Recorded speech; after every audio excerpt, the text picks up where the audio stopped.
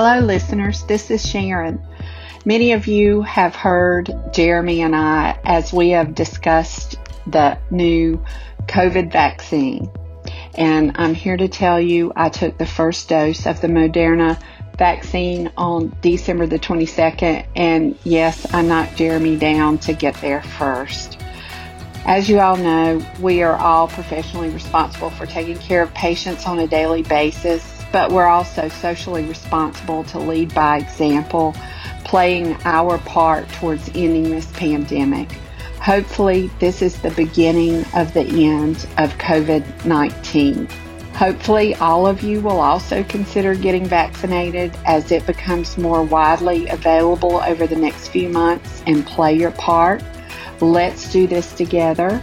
And if I need you guys to help me hold Jeremy down to get his, I will be calling on you very soon.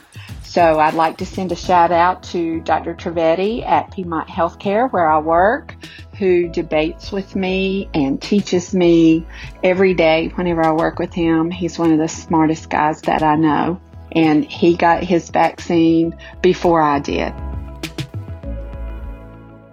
Hello, listeners. Beyond the Mask, in conjunction with NBCRNA, is pleased to announce that listening to our podcast can earn you Class B credits. For more information on how to submit them, go to our website. Beyond the Mask is made possible by the team at CRNA Financial Planning. With almost 2 decades of experience, the firm guides CRNAs through the complexities of investing and financial planning. Schedule a free consultation today by calling 855-304-3748 or go online to crnafinancialplanning.com. Now, on with the show. Welcome to Beyond the Mask, Innovation and Opportunities for CRNAs with Jeremy Stanley and Sharon Pierce. We know you spend your day caring for your patient's best interests.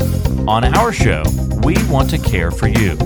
Join us as we leave the operating room and learn the latest in the CRNA industry. Beyond the Mask starts in 10, 9, 8, 7...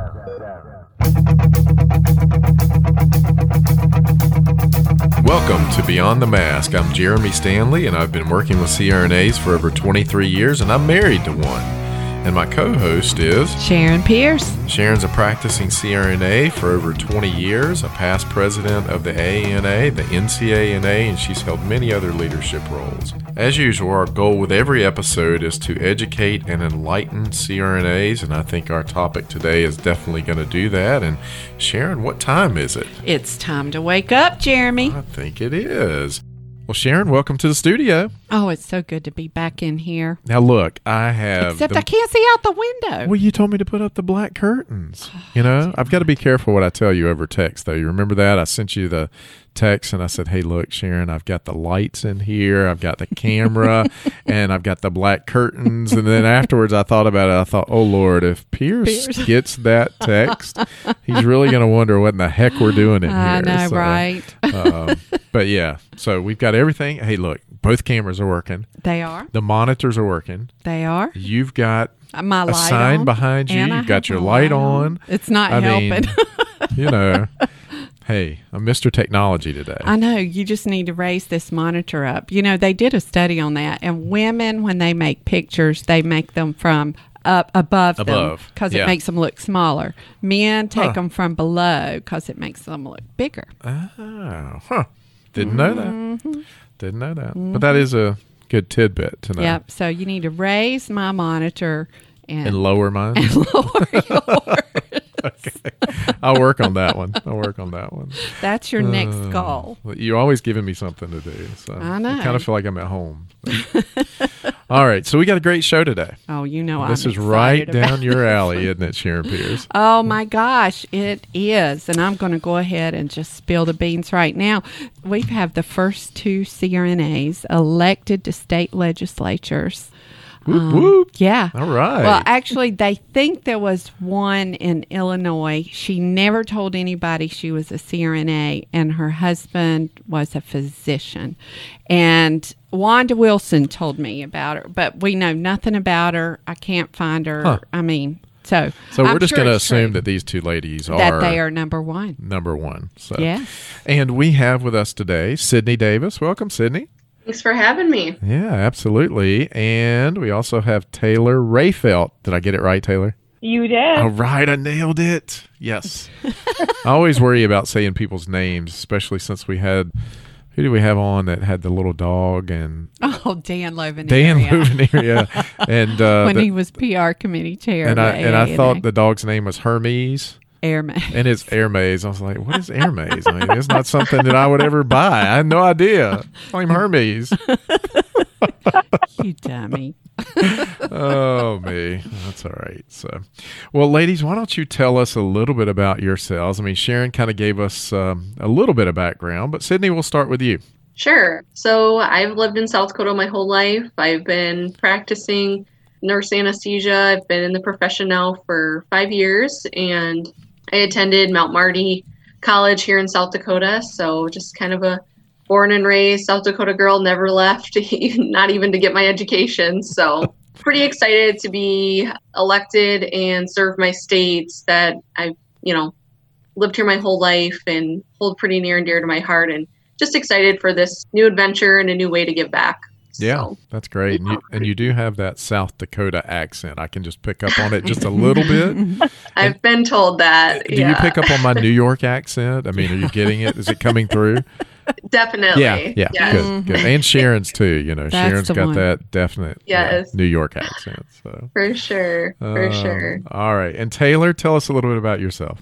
Well, I graduated from anesthesia school at Mount Marty University, and I'm actually a faculty member there now, but I graduated in 2016, and I have worked in Sioux Falls, South Dakota. I also work in a couple areas for locums as a provider, but primarily in education. I have a 5 and a 3-year-old. My husband's also a nurse. Really, really excited to be elected into the legislature. I feel like it's super fun that Sydney and I were elected together. We had a really great time during campaign season, especially being able to collaborate and bounce ideas off each other and really build up our friendship too. It's been great. So did you guys know each other before through the school? We did. We did actually. Erin McKinnon ICU before we went to anesthesia school. Sydney went before me the year before, so. Wow. How cool is that? That's really neat. You're from, you said Sioux Falls, Taylor? Yeah, Sioux Falls is the biggest city in South Dakota. So it's the biggest metropolitan area where most of the healthcare systems are kind of based. There's 3 major healthcare systems in South Dakota, Sanford, Avera, and then Monument Health, which is in Rapid City. Okay, the reason why I ask, a good friend of mine, Carol Doisher, is originally from Sioux Falls. Yeah, I know Carol. She's great. She's one of the Fab Four. We'll be in Vegas together in just a couple of weeks. Are you going to video all this so we can make a movie out of it? In Vegas? Like, no. Not The Hangover, but The Hungover? Carol doesn't. Yeah, right. Carol doesn't drink much, but Carol's wonderful. But she's got that South Dakotan accent. But now she's in Minnesota. Yeah. All right, so I've got questions. So did you guys in school, did you talk about, hey, one day we're going to get out, we're going to run for the state legislature? Is that kind of how it went? No. I don't know. Yeah, I'm sure Taylor maybe feels a little bit this way too, but I don't think I ever imagined myself ever doing anything like this. And, it was, I think we can both agree, we worked on some CRNA legislation, and through that process, we found ourselves feeling more confident about running for the legislature. It really opened our eyes to work that needs to be done, areas of healthcare, especially on a state level, that need to be advocated for. And just, it really felt like the right thing to do at the right time, the right place, and just felt like something I personally felt like a calling to do, I guess. So Taylor, was it an open seat that you ran for? So the senator termed out, and the current representative jumped to the Senate to run. Okay. So there was an open seat. Yes. Okay. And did you have a primary? I did. Oh. I had a pretty hefty primary, yes. Which was when the height of COVID was happening. So it really required a lot of creativity. and a lot of different campaign strategies, which was very interesting as a first-time candidate. And it required, like, for lack of better terms, a lot of tenacity and maybe a little kind of stalking of your constituents in some weird ways. I know that sounds like a weird term to use, but you had to use modalities that weren't commonly used previously with campaigning, such as Facebook, even Facebook messaging. I know that both Sydney and I both used that as a modality during the primary, and just a really unique way to connect with people without making them feel too intrusive, especially with COVID. I mean, I didn't feel comfortable going door to door at that point. That was going to be my next question. Which is a shame. Yeah. I'm sorry you didn't get to do that, because even though it's hard to get people to door knock for you, it's the most fun thing I did when I was campaigning for the House in North Carolina. So I'm sad that you didn't get that opportunity to do that. So what about you, Sydney? Were you an open seat? It was a really unique opportunity for my district. Both representatives so each district in South Dakota gets 2 representatives in the House. So both of my representatives for District 17 were termed out. So there was not just one, there was 2 open seats. Okay, when you say termed out, that means you've got term limits. So what are your term limits in South Dakota? It is 8 years, which is, we have 2-year terms. So 4 terms. So you can serve 4 consecutive terms in that chamber. That doesn't stop you, though, from moving from one chamber to the other. And there are legislators, there's not very many of them, but there's a few that have gone, 8 years in the House, then on to 8 years in the Senate, and then back to the House. I figured that's what they were going to say. They always find a way around that. So did you have a primary, Sydney? I did as well. I was one of 4 candidates for my primary. Oh, my. So it was very, especially our primary was June 2nd. And so the beginning of our primary campaign season was kind of in that March, April, May time where, everybody kind of shut down for COVID. It was kind of that 6-week period where elective procedures were not happening. There was really just a really nationwide effort to clamp down movement. And so a lot like Taylor said, especially as new candidates, there's no fall general election if you don't make it out of your primary. Right. So it was really, I was thankful that we had each other to be creative and bounce ideas off of each other to come up with different ways to engage with constituents, especially in that time frame, because there just wasn't, we were new candidates. Nobody knew who we were. So when do y'all file? If your primary's in June, when did you file for office? I believe the deadline was the middle of March. So y'all file pretty late. You don't have a lot of time once you file till you hit your primary. Good Lord. So from March to June? Yeah. Holy cow. You were right out of the gate. So, Sydney, did any of the other folks that were in your primary, did they have prior experience? No. We were all we were all fresh candidates. Wow. So Taylor, were you just a two-person primary? Well, it's a 3-person, and then 2 get through for the House side. Yeah, so there were 3 people, and one of them was an experienced, previously elected individual. Did that person make it through as well, or? They made it through the primary, but not the general. Okay, interesting. Wow. Well, good for both of you guys. Yeah, so what were some of the other innovative things you did besides Facebook? Like during the summer when people felt more comfortable, we both did some in-person and some door-to-door knocking, but it was also being very cognizant of people's concerns and even for our own safety, to be cognizant of those guidelines and going about things in a safe way, keeping distances at doors, wearing masks, hand sanitizing frequently, just all of those things I think was crucial to the success of trying to make those connections. I felt like the summer and fall, it was different, but it felt a little more normal. We did a lot more. I had the opportunity to do like some Zoom forums, where typically in the past those were in person. type of interactions where like the local chamber of commerce, would host the candidates, and instead they did a Zoom forum and put it on their Facebook Live so that it was more accessible to voters. And that's one thing that is really unique to South Dakota is voters, and maybe you can help me with this, Taylor, but voters connect, in South Dakota specifically, voters connect on Facebook most likely with their representatives. They search on Facebook first. They look for pages, they look for personal profiles, and that's kind of the main way voters tend to reach out in South Dakota. That's kind of what some of our data analysis people have kind of told us within the state parties. So it's interesting to hear that, because now you've got all this social media stuff going around about how powerful is social media. I mean, that's another example right there.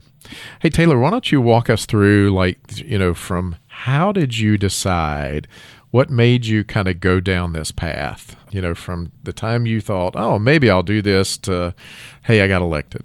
Yeah, sure. So really the legislative process and going through Senate Bill 50, which for those of you that don't know, that was basically getting CRNA full practice authority in South Dakota. That process for me started in 2017 when I went back to Mount Marty University to get my doctorate. And as a part of my doctoral project, I actually completed it on the APRN consensus model and the importance of APRN full scope of practice. And so a part of that was educating South Dakota CRNAs about where our laws were not full practice and what we needed to do to move forward. So as a part of that process and moving forward with my doctoral project, I started to kind of get the bug, for lack of better terms, of wanting to potentially contribute more. And then my mentor is actually Senator Deb Solholt, who is the senator currently in my district. And she is, I would consider, one of the largest nurse leaders within the legislature. And she's done a lot to contribute to really APRN practice and nursing practice overall. In 2017, they moved forward with nurse midwives and nurse practitioners. And so we really identified that we wanted her to be kind of our core sponsor. And so through her mentorship, she really encouraged me to run. And we kind of started creating a plan this last summer of how that would look. But my number one goal through all of it was to make sure that Senate Bill 50 was fully passed and through before this became my priority, because that was always going to be my number one. So what about you, Sydney? You didn't wake up one morning and say, hey, I think I'm going to run for office. Now, I just want, before you answer, I'm going to tell you, women don't do that. Men do. They'll wake up and look in the mirror and go, hey, I think I can be president. A woman usually has to be asked 7 times before she'll run for office. Now, how do you know that? You're not a man. How do you know that? So, Sydney, we digress. But what was your process? It was a little bit different than Taylor's. Taylor was definitely the leader on Senate Bill 50, and based kind of on our previous friendship, and also kind of catching a bug, for lack of better words too, as far as just wanting to be more involved in that process. When it came time to Senate Bill 50, we had a really strong grassroots effort, and I was asked Taylor, hey, what do you need? How do we make this happen? And so that's where I could help, was with the grassroots part, especially in my area of South Dakota, which is about an hour south of Sioux Falls. So I'm kind of in that southeastern corridor. And I was passionate about the bill because I work in a critical access hospital where we're CRNA only. We're a very much needed service. ER doctors, our surgeon, everybody, we all work together because we have to. And so I just was really passionate about the bill, started speaking with legislators and educating and doing some lobbying up at the Capitol, our state capitol, for that. And throughout that process, especially getting to know our local ones, you talk about being asked about 7 times. I mean, it was probably at least that, we have 2 open seats. You should really consider this. And there were moments, don't get me wrong, that I was like, hey, this is really cool. I should do this someday. And the more and more, especially our local ones, were like, no, I think that some days now. There's a really unique opportunity with 2 open seats. You should really just consider it, think about it, see what you can do to make it happen. So it was probably not as long of a super long, considerable thought process for me, but that was probably for the best. That, I kind of had to take a bull by the horns kind of approach. But I really do think that process of kind of watching the bill go through the legislature, being on the floor, lobbying to legislators as a CRNA personally, they always thought that that was really impactful and really neat, that it wasn't some hired lobbyist. It was actually me, the person that boots on the ground that did this, there to answer their questions and do it in an accurate way for them. And they felt like I was, came across genuine in that way. So I felt like our message was received well. And so I would say a lot of the encouragement that I received and in that process just gave me the confidence too, to just be like, hey, I think I can do this. Right. And it was just in the back of my mind thinking like, oh, maybe someday. But then there was enough people that twisted my arm to think, hey, I think that someday's now. And so. Now, are y'all Republicans or Democrats? Republicans. Yeah. Yep. The reason, well, obviously it's public record anyway, but the reason why I ask is it's hard for Republican women to get out of primaries. That's the reason why we are so I'm an R. We're so underrepresented, even though at congressional level, I think Republican women picked up 11 seats. 11 seats, yeah. This time. But we can't get out of a primary. And I didn't get out of my primary. Now, how much money did you have to raise for your seats? You can go, Taylor. Yours is more impressive. Well, I think I have to raise a little bit more than usual, because I think that COVID actually required me to kind of pivot my thought process, where I really thought of the campaign season and voting day rather than it being November 3rd. I thought of it as soon as absentee voting opened was when it was go time. So September 18th was for the general when absentee voting opened. And for myself, that meant that I needed to be hitting it hard, having a mailer go out each week, just so that somebody would see me all of that time in case they were voting at that week or moment in time. So I definitely, in a very highly urban area, had to concentrate more on mailers and billboards and advertisement versus any other modality of communication. So thankfully, our districts are smaller in South Dakota. So I think our comparison of what we have to raise here in South Dakota is way less than other states. I definitely acknowledge that. But between the two, I think I raised between probably 60 to 70,000. That's great. Between the primary and the general. Nice. Yeah. How about you, Sydney? Yeah, my district's a little bit different, a little more rural. And you probably include that in when I said I worked at a critical access hospital. But so I have 2 whole counties that I represent. And the main population center is like a small college town where the hospital is that I work. So for me, there was no billboards, I saved some money in that way. Much like Taylor, and with COVID, there was such a heavy emphasis on absentee voting in South Dakota to request a ballot by mail and that secure process that our voters can go through. And so there was a lot of absentee voting. And so it was really kind of hit the ground running. It felt like every day was election day between the middle of September till November. So it was just kind of intense. And all of the previous advice we got from other maybe more experienced legislators or people that had done this in the past, it just was kind of null and void. It didn't really matter because it was just a different year. And for my primary, I didn't need to spend quite as much as Taylor did because I don't have the population she does. And I didn't have like the big expenses like billboards, but I still did some radio, newspaper, mailers, Facebook. I probably spent about $8,000 on my primary and about $18,000 on my general. Nice. Okay. Nice. So let me ask you, did the anesthesiologists come after you guys? They did not. Wow.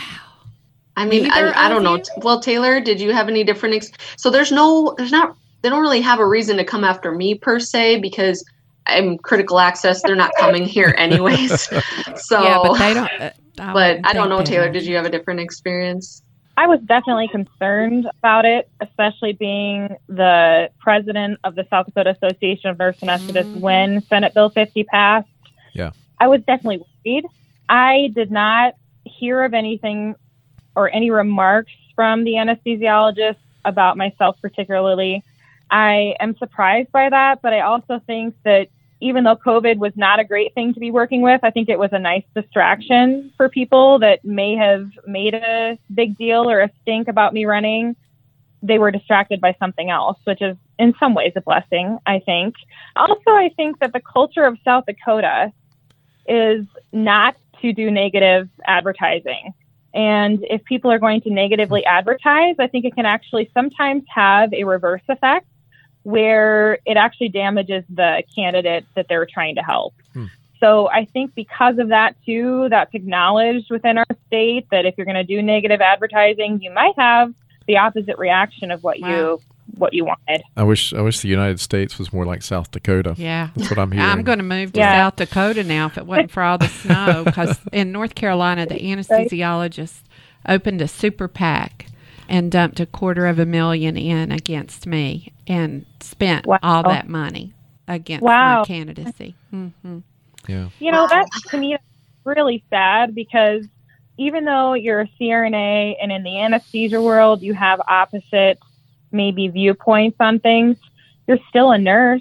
You're still a healthcare provider. And on most of the other things, you're probably going to align 99% of the time. Exactly. Yeah. And speaking of being a nurse, whenever you talk to people, did you say I'm a nurse anesthetist, or did you say I am a nurse? Just stopped it at that. I think Sydney and I varied a little bit on this. I would identify myself primarily as a nurse in my advertising. And part of that was because I felt like there was a lack of understanding of what a nurse anesthetist is. And in South Dakota, we get confused with an esthetician. Yeah. Yes. Yeah, I can't even say their name. I can say my name, but not theirs. And so I was concerned that there would be some confusion there. But when I went door to door, and I probably knocked on over 6,000 doors, I always identified myself as a nurse and a nurse anesthetist and a healthcare provider, because I think it's important that people understand what our profession is. And I think it's a really important part of advocacy. And I plan to continue to identify myself as a nurse and a nurse anesthetist so people can learn about our profession. Good point. So, Sydney, what about you? Likewise, I kind of changed especially like when I do newspaper advertising, I would usually write like healthcare provider or just nurse. But as time kind of went on, my messaging kind of even changed that a little bit more, and I focused more on issues. I didn't even necessarily talk a lot about, or would post a lot about me personally. I would talk more about issues, but especially for our community, in a lot of the patients that I take care of or recognize, like, oh, she was the lady that did my labor epidural, or she's the one that did my colonoscopy, or things like that. So I would, especially on a in-person basis, I feel like it's so much easier to just say I'm a nurse anesthetist, and people, then it's easier to kind of tell, like, if they have questions, or you can kind of elaborate and be like, yep, I'm the gal that does all the anesthesia at the hospital here in town. And then they kind of like the light bulb goes off, and they can correlate that. So I think that's so crucial. It's a lot easier to do that and introduce yourself and be able to kind of clear up any sort of misunderstanding when you're doing it in person.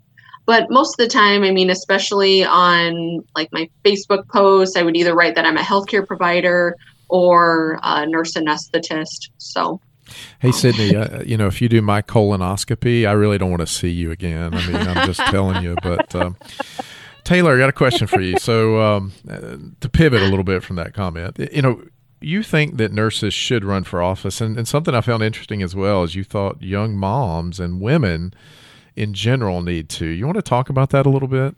Yeah, I'd love to. So something I've noticed, at least in South Dakota, and really in other states when I've kind of analyzed their lawmakers, is that you kind of have this gap. You have a lot of retired individuals or individuals that are owners of businesses, and honestly, a majority of men. And old, really, when you think about and stale. And so what I really think is important is that we have a diverse population that's representing your constituents. And the bottom line is that the people living in South Dakota are not all 70, male, and white and retired. Yeah. And so when you have a population that's serving people that doesn't have a perspective of a different lifestyle, I think that can cause some issues. Not to say that those individuals don't have some valuable knowledge and great things to offer, but I think there just needs to be some balance. And I think as women, we need to step into that space, especially as moms, and even more important as nurses, because as nurses, we have such a great knowledge base and some combination of qualities as moms, women, and nurses, which include empathy and compassion and an understanding of people, just people in general, which I think in order to be a successful lawmaker, you have to be able to relate to others. And I think that's what we can offer as mothers, women, and nurses. Taylor, what does your family think about you doing this? I mean, obviously you've got, 5 and 3-year-old, I believe? Yeah. Yeah. I mean, so how much of your time is being taken away by this? Quite a bit of time, especially during campaign season. And gratefully, I have a wonderful husband. His name is Corey, and he's also a nurse. And I really wouldn't be able to do any of this without him. Yeah. Thankfully, also, I have a mother and father-in-law that live 1 mile from where I live. Built-in babysitters. Yes. Yeah. They have picked up some of my slack, which is amazing. And I just have a great support system. What I've really had to do is prioritize my family, though. So I identified certain times of the evening that were specifically for my family during campaign season. And I really tried to not deviate from that. And I plan to use the same kind of mindset as I go forward in my new role. And I've even started to be, I think, a little bit more mindful of balance now that election season is over. I think we kind of get into this whole, you have to run, kind of the sprint marathon. And once it is done, you have more time to reflect. And part of that reflection for me is to definitely make sure to continue to prioritize my family. Yeah. Now, Sydney, what about you? Time commitment, because I hear a lot of times that especially nurse anesthetist nurses, we're so busy anyways. How am I going to have time to fit this in? Right. I'm no different than anybody else. I've got a three-year-old son, my husband as well, and we live on a farm. We have cattle, and my husband and I, we both work jobs off the farm too. So we kind of thrive on a busy schedule, and we enjoy that. But much to like Taylor said, it's all about prioritizing. And I'm very thankful that my position in the organization that I work for is one of the larger health systems, and they've been very supportive of my run for office and, supporting me while, bringing in help so that I can be excused to serve in public office. And that's been helpful too, knowing that I'm going to have a job to come home to right. when I'm come home from the Capitol. But it's definitely, South Dakota runs a very constituent-based legislature. Our legislative session is only 10 weeks long, runs from the middle of January to the middle of March. And the majority of people, it tends to attract, retired lawmakers, but a lot of them do own businesses or have other jobs or outside. Everybody's got a life outside of the legislature because we only meet for such a short time. And so, but that doesn't mean the work isn't done because, like even this campaign season, plus now that the election's even over, both of us are still getting emails, phone calls from constituents as we ramp up and kind of get closer to session starting that have concerns about certain laws that they think are coming up or we're gonna be hearing, or issues, or want our perspective on certain areas. And so the work is really never done, but it's definitely more than just the 37 days up in Pierre, our state capital. So wow. But session limits. So you guys have session limits. Yes, okay, yes. Which is great. Yes. In North Carolina, the legislature runs about 11 months during long session, and it is supposedly a citizen legislature. But that being said, citizens that don't work. Well, yeah, exactly what these ladies were alluding to before. Yeah. And actually, Kimberly and I were talking about this because we got the schedule of all 50 state legislatures because you guys made us start thinking about this. CRNAs don't run for office because they need to work. Right. Most of them are the breadwinners of the family. But we need to start targeting states exactly like you guys live in for CRNAs to run for office. If you've only got a 30-day session, right, we can take that amount of time off. How much money do you guys get? In North Carolina for 11 months, you get $13,900 a year. Okay, that's not even my my clothing allowance. So, well, it is according to your husband, but not according to you. So, how much do you guys make? It's similar to that, but for 30 days, not 11 months. Right. Okay. Right. Yeah. There's I think about 12,600, and then there is this it's a $6,000 stipend for your lodging, meals while you're in session. But and Taylor, maybe you can help me on this one, but the rate also flexes a little bit with the median salary of the average South Dakotan too. I believe. One state is the median salary. So you're always flex based on what the median salary is. Okay. All right. So, Taylor, we'll start with you. What issues do you want to tackle as a legislator? Ooh, this is a hard question for me because I tend to be one of those people that has 50 million things in my mind that I would like to do. So I'm just going to stick to the healthcare realm since that's what we're in for this podcast. But really, mental health, long-term care, access to healthcare, and licensing issues are really where I'd like to concentrate my efforts. There's a lot of other things that are happening, and within mental health, I'd really like to look at substance abuse and addiction as part of that. Mm-hmm. Our state has a lot of issues in that area with funding, with access to finding services. So that's really where I'd like to prioritize my first thoughts. But a lot of my priority this first year is really to soak it all in and learn as much as I possibly can and really create relationships, because I don't believe that when you have successful bills or legislation that you can do that unless you have those base relationships with your fellow legislators. So that's really where I'd like to concentrate. Okay, good. Sydney, what about you?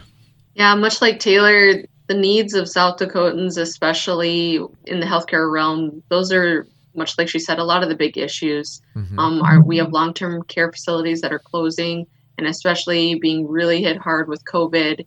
And we need innovative, different ideas to try to remedy some of these crises, because it's important. We need these services, especially in our rural areas. So I'm excited to kind of bring that perspective of a boots on the ground type of provider and different ideas, somebody with that healthcare knowledge and background, because there really wasn't a lot. Senator Deb Soholt was a huge healthcare champion, and she'll be leaving term limited from the legislature in South Dakota here soon. And so hopefully Taylor and I can try to fill those big shoes of hers.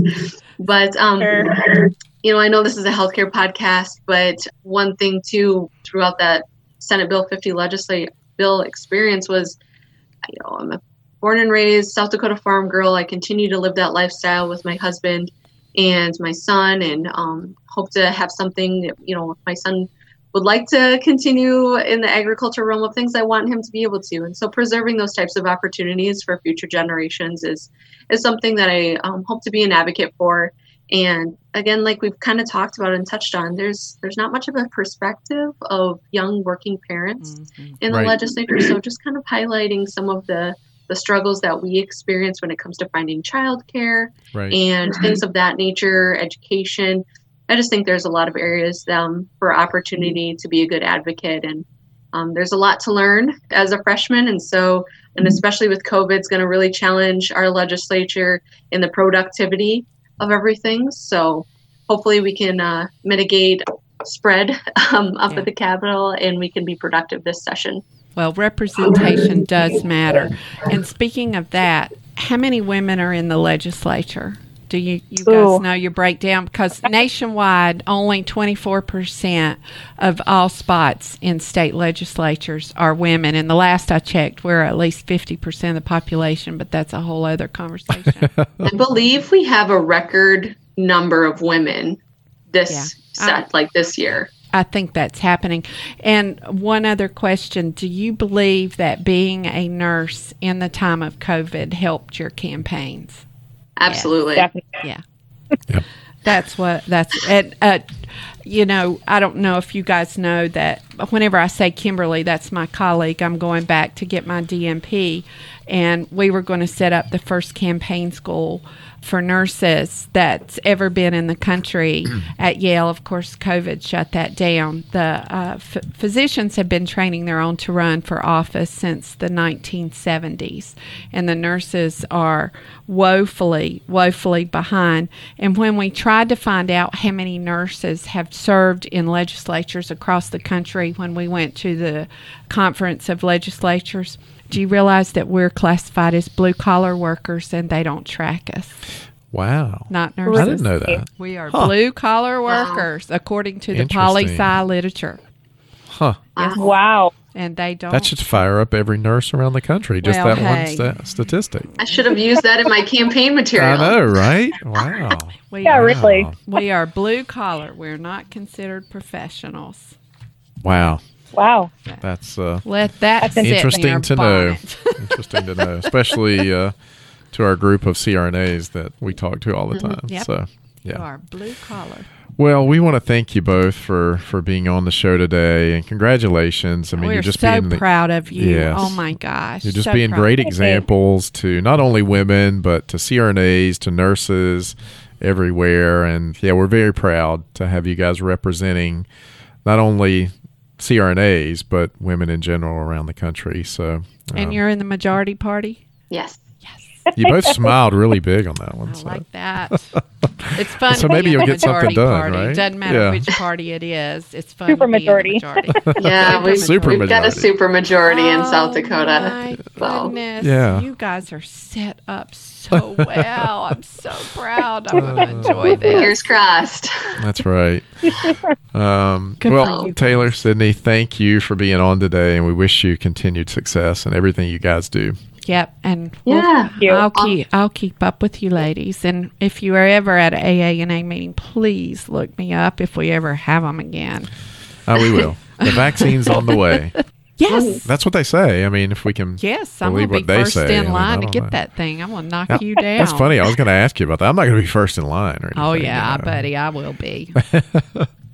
All right. Well, I think that's going to be a wrap, Sharon. I think so. We want to thank our listeners for listening to Beyond the Mask with Jeremy Stanley and Sharon Pierce. If you like our show and want to help us grow, the single best way to do that is to tell others. Tell others to listen, right? Share us. Like us, share us. You know, we're in the top 50 medical podcasts in the country now, and Sharon, our goal is to be... Well, you want to be number one. I want to be number one. I want to be number one. She wants to be in the top 10. I want to be number one. Well, you know, back in my day, if you were a 10, that was a good thing. Oh, now we're looking at it from that Derek, way. Yeah. Okay. All right.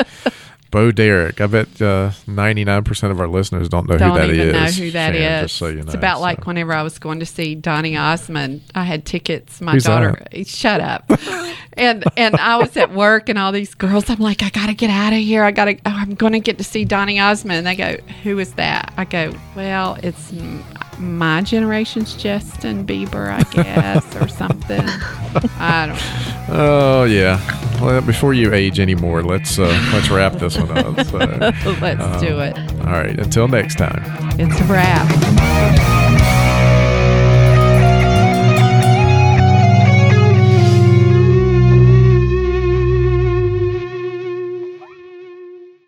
Today's show was made possible by the folks at CRNA Financial Planning, an independent consulting firm that offers financial planning services exclusively to CRNAs and their families. From planning for a child's future college expenses to building a predictable income stream in retirement, the firm is committed to offering you comprehensive financial services, customized to fit your unique needs and objectives. If you have questions about your financial future, get them answered. Call the team at 855-304-3255 855-304-3748. That's 855-304-3748. Or go online to crnafinancialplanning.com. And thanks for your support of Beyond the Mask.